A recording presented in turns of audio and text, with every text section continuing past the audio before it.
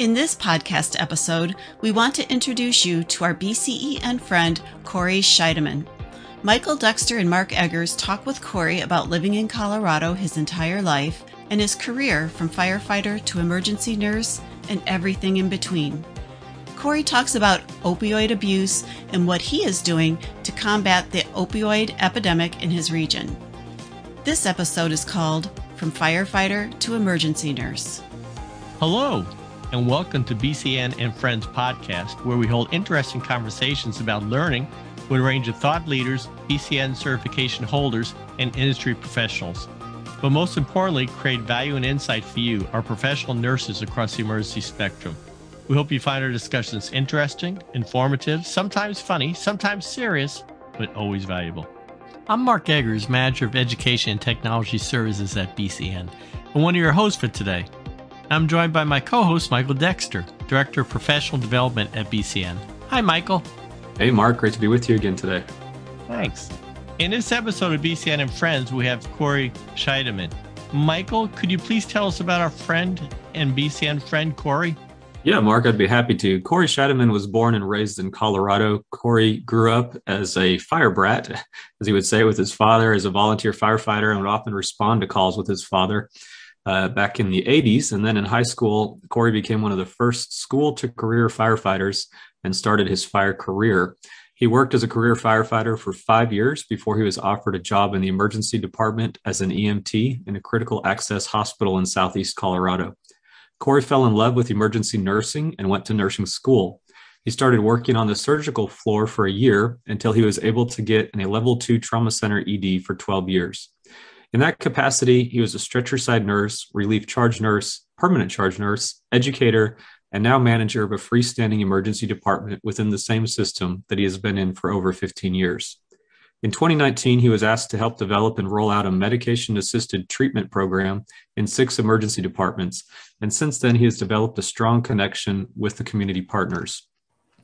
Corey is an active member of the Colorado ENA, serving as a treasurer, and sits on the IQ SIP committee and fundraising committee. He works with the Colorado Naloxone Project, which is naloxoneproject.com, and he also works with the Northern Colorado Mental Health Substance Use Alliance and the Northern Colorado Harm Reduction Alliance.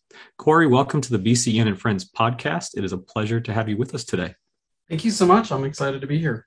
Yeah, we're excited to have you. And, we talked about you, in your words, being a fire brat and some of the past experiences you had in firefighting, EMS, pre-hospital, and working in the ED as an EMT. But can you tell us just a little bit more about yourself and a little bit more about your nursing career outside of that? Yeah, as you mentioned, I started off as in kind of the going down the fire department kind of side of things. And once when I started working in the emergency department, I absolutely fell in love with what I got to do, not only just within the department, but also very importantly to me, which was providing sense of community engagement and doing good for the greater cause of my community. So that was one of my greatest things, was going into the nursing career. And then, fast forward, working in an emergency department, and I really embraced the emergency department role. And what we were seeing happen several years ago, we recognized that we were just giving all sorts of narcotics, opiates to every kind of patient you can think of, and we started seeing this trend of problems coming up. And so the department I worked with, one of the ED docs and I rolled out an ALTO program, which is the alternates to opiate use for, simple things such as like a kidney stone. Instead of giving them a bunch of Dilaudid and fentanyl and things like that, we were finding out we could give them things like Toradol and lidocaine, and the patients weren't getting that same effects, and it significantly decreased the amount of meds that we were given in the emergency department. We were one of the first to really push that in the state. And then fast forward another couple of more years, and Started learning about medication-assisted treatment in the emergency department, and it was game on from there. I started working with a bunch of our community members and figuring out how we can make this work with that program. And I've learned a lot about addiction. I think it's one of those things that you should never stop learning. And this is a perfect example. I was never taught anything in nursing school about addiction other than, people who have addictions are bad people. And that's not necessarily the truth. These people are just really trying to survive. Yeah, I think that's a good point. As I've told a lot of people, and you were a former ER educator and now a manager, and when you talk with some of the newer nurses coming in to help them get a grasp on some of these repeat, what are commonly termed frequent flyers, or the ones that come into the ED multiple times, and they don't understand why. And I tell them a lot that people don't generally just wake up and decide that they want to be an opioid abuser. There's a lot of background to every person's story, and everybody comes in, and we're really only seeing a picture of that story. And I appreciate your insight on not only your career, but mentioning these things that you're doing to combat opioid abuse. And there's a lot of initiatives. There's a lot of national initiatives for this, and even the DEA has made a fentanyl awareness day. But I think the other good thing to talk about in relation to this conversation is, what can we do? We're all aware of the problem, and you're certainly aware of the problem, and you've made comments about things that you and another physician that you work with have done. But what else can you do to combat opioid epidemic? Not only you personally as Corey, but what could you, the listener, do to work in your area, and some of the practices you've implemented that you've seen very successful? Yeah, so I guess the first thing that I really would push toward would be really pushing towards just learning what addiction really is, an opiate use disorder. I saw a presentation by a provider called, his name was Dr. Corey Waller, and he has a great YouTube presentation. If you just do Corey Waller addiction, there's a great presentation that he does, and he really just breaks it down. And I think that's one of the first things you need to do as a provider, is really learn and really embrace why people are fighting so hard. Is such a survival mode that these poor people are in. They're literally in brain failure. We talk about kidney failure and like heart failure and stuff like that. And truly, these people are in a brain failure, and they're not getting any dopamine in their brains, and it's being released, and those are the things that motivate you. And they're in the survival mode of, if they don't use, they feel like they will literally die. And one of the things, just learning that and how you approach people, and really kind of just reducing that stigma of what these people are really going through. And then looking into providing some resources for them. It's not, we always talk about, let's just give them some resources, give them a pamphlet. That doesn't work. They need something right then and there. And so that's one of the reasons why we started doing MAT inductions with buprenorphine in the emergency department, because we found statistically that they're most likely to continue this than if they were to be referred and go to an outpatient provider. The other thing that we're seeing with this last couple of years, we saw a 54% increase in fentanyl use overdose deaths in Colorado, and we're seeing that across the United States, and that was 2019 to 2020.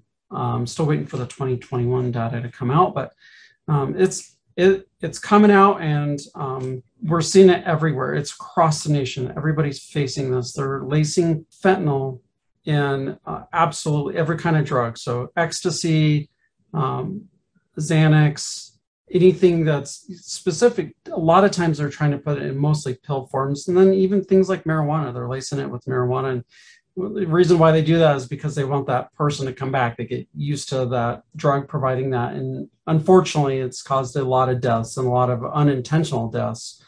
And we're seeing this across a lot of the high school age, adolescent ages, anywhere between 14 and 20 years old.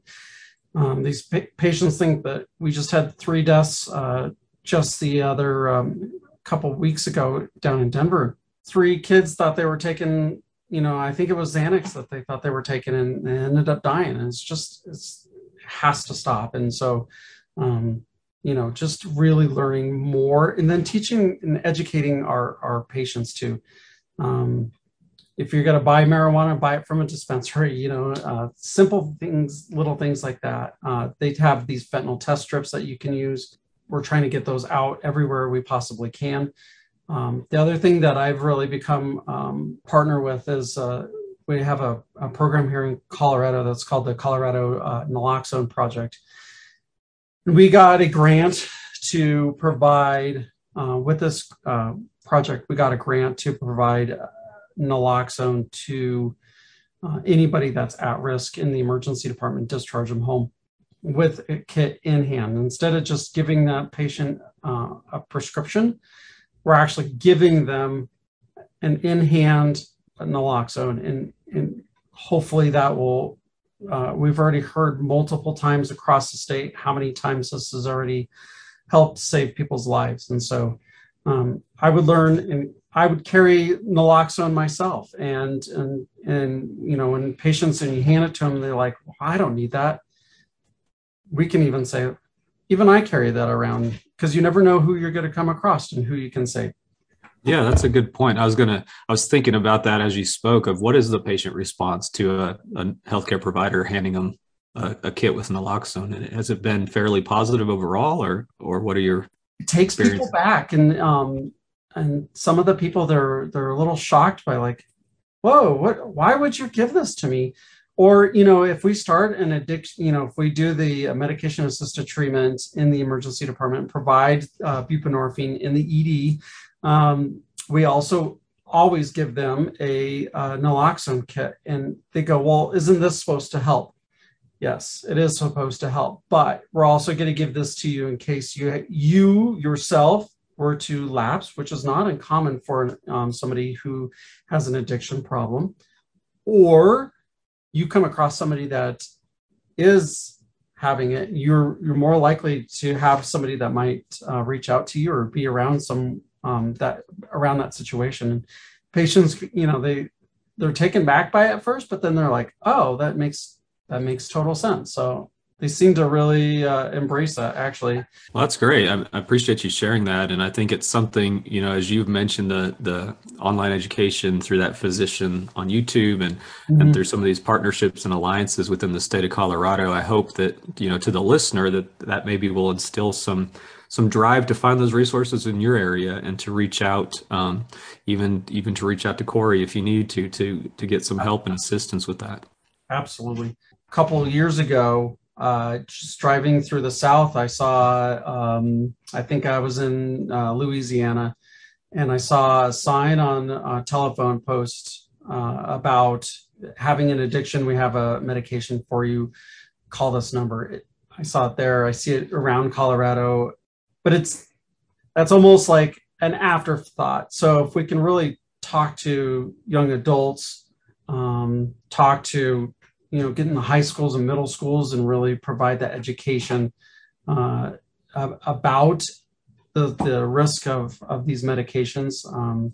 I think that's another huge thing. The committee that I sit on, which is the IQSIP meeting, the Institute for Quality, Safety, and Injury Prevention, that's another initiative that here in Colorado that we're really pushing for, is trying to get not just this education out, but even trying to get, we're trying, I haven't quite got there, but with the Colorado Naloxone Project, we're trying to get naloxone in the hands of all ER nurses as well, and providers, ER nurses and docs. Wow, that's great. Thank you for sharing that. And I wanted to pull the focus a little bit back from just the opioid epidemic alone. I think you and I could probably talk all day about that. But, I believe have been a nurse about 15 years or so, or been around the medical field for that long, if not longer. And You know, I wanted to ask you, you know, through your lens and all of the things you've been discussing, what is the importance of being a lifelong learner, and what do you feel is important for nurses everywhere to be a lifelong learner?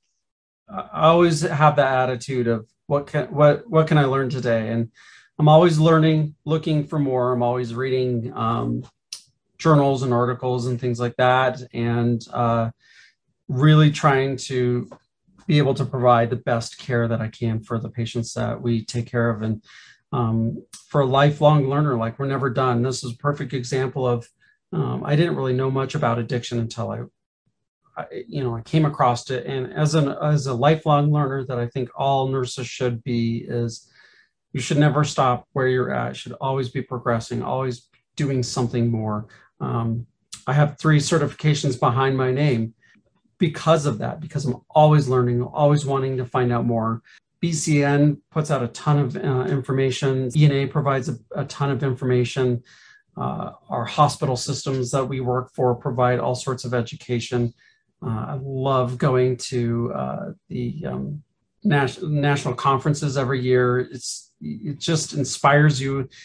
And sometimes it's silly, because sometimes you go to these conferences and you're like, man, I've been doing that for years. And a lot of people are like, oh my God, this is such a new idea. And it makes you really feel good about what you do sometimes, as a system and as a department. It gives you the direction to keep just going forward. Yeah, that's a great point. I think there's so much opportunity out there now. There's more free online education than ever. There's more paid online education. There's more conferences than ever. There's so many opportunities for nurses to take hold of. It's really, placed into our hands as the nurse to reach out and grasp those opportunities and move forward, for the good of ourselves and our profession and our patients. And I appreciate you sharing that with us. I'm going to go ahead and turn it back over to you, Mark. I know you have some more questions for Corey. And Corey, thank you so much for the great insight. Yeah, absolutely. Great. Thank you, Michael. Corey, can you tell us about a person or a moment in your career that has greatly impacted you? I have so many, being in this field, I have so many stories, so many funny stories, some very inappropriate stories. I think the one that still just gets to me every single day, it has nothing to do with medication-assisted treatment or naloxone or fentanyl or anything like that. But I was working at the trauma center, and we had this 2 patients come in. It was a rollover motor vehicle crash. It was a Native American who had drove all the way across the country to get a horse, and they were driving back, and somebody cut him off on the interstate. It was this gentleman, his wife, and then their daughter, who was, I believe she was around 6 years old. And they were driving an older vehicle, and she was buckled in, but it was just a lap buckle. Her parents came to us, and they flew the kiddo to the local children's hospital, which is down in Denver. It's about an hour away. And it's in the middle of the night. We got the parents in and out as quick as we could, but their car was completely wrecked and indrivable. And so I was actually in charge that day, and I ended up talking to the charge nurse down there and in the emergency department. And they, said that their daughter was in critical condition. The parents needed to get there as soon as they could. And there was no transportation. This was about 10-ish years ago. We didn't have things like Uber and Lyft and things like that. And so we weren't too busy. So I said, you know what? I'm going to put you in my vehicle. And I drove him down there as quick as I could just to get him down there. And it's something I feel like it has nothing necessarily to do with nursing. We, as nurses, we help patients all day long, but this was I'm a father myself, and this was one of those things that one human being to the next, or one parent to the next, to do the right thing and just get them down there. I don't know the outcome of it. Unfortunately, I didn't go in with them, but I got them down there as quick as we could. So thank you, Corey. I appreciate you sharing that with us. I'm going to turn a little bit now to what we call our rapid fire question. Okay. So let's begin with, what would you be doing if you were not in your current role? Is there anything growing up that you thought about, oh, I'll do this or I'll do that? Or is there something you wanted to do? I guess I always wanted to be a pilot, but now that I'm older in my career, I laugh and joke a little bit that I would love to work at a all-inclusive resort and be a bartender, and just all you do is make everybody happy. I'll drink to that. Okay. Good. Excellent. Now I have some favorite questions to ask you. So, what is your favorite book? My favorite book is just recently read it, and it's The Subtle Art of Not Giving an F. I won't say the whole thing, but it is a great read, and I would recommend anybody read that one. All right, good. Well, as soon as I asked you what your favorite book was, you started laughing. I thought it was going to be something. Good. How about your favorite movie? Favorite movie? That's a toss-up. Tombstone or Shawshank Redemption. Two good movies. Gotcha. Excellent. And how about a favorite song? Oh, I don't know that I really have one, to be honest. I have all sorts of, just depends on the mood I'm in. Okay. All right. That's good. That's fine. Excellent. And how about, I always love this one, what would be a good comfort food or meal that you enjoy? Key lime pie. That's my vice, or ice cream. Gotcha. Both of them are very good. And how about hobbies or interests? What other hobbies or interests do you have? Outside of work and professional organizations that I work with, I always laugh and joke a little bit and say that, I'm a full-time father, and my two older boys, my oldest son just graduated, so now just the younger ones in marching band. And so we're always doing stuff like that, but I also like to fly fish and hunt, or I guess more like hiking with guns. I am an avid muzzleloader hunter. Not always successful, but I love getting out into the outdoors and hiking and stuff like that. So. Excellent. In Colorado, you have plenty of places to go. That's for sure. Plenty of places. So if our audience would like to follow you online, social media wise, I understand you're on LinkedIn. Yes. Okay. And they can reach you at, I guess, LinkedIn at Corey Scheidemann, right? And they could look you up on there. So for our audience, I will put that in the notes as far as the description of this podcast, so you can find them on there. Well, Corey, I want to thank you for taking the time today for joining us on this episode of BCN. And thank you for sharing your time, your stories, your interests, your thoughts, just everything. Thank you so much. It's my pleasure. And to all of our listeners, we hope you stay tuned as we continue on with BCN and Friends and bring in new and meaningful content and perspectives. If you have a suggestion for an episode, please email us at bcn@bcn.org. I'm Mark Eggers here with Michael Dexter, and on behalf of the entire BCN team, we thank and celebrate you for all that you are doing as professional nurses across the emergency spectrum. Until next time,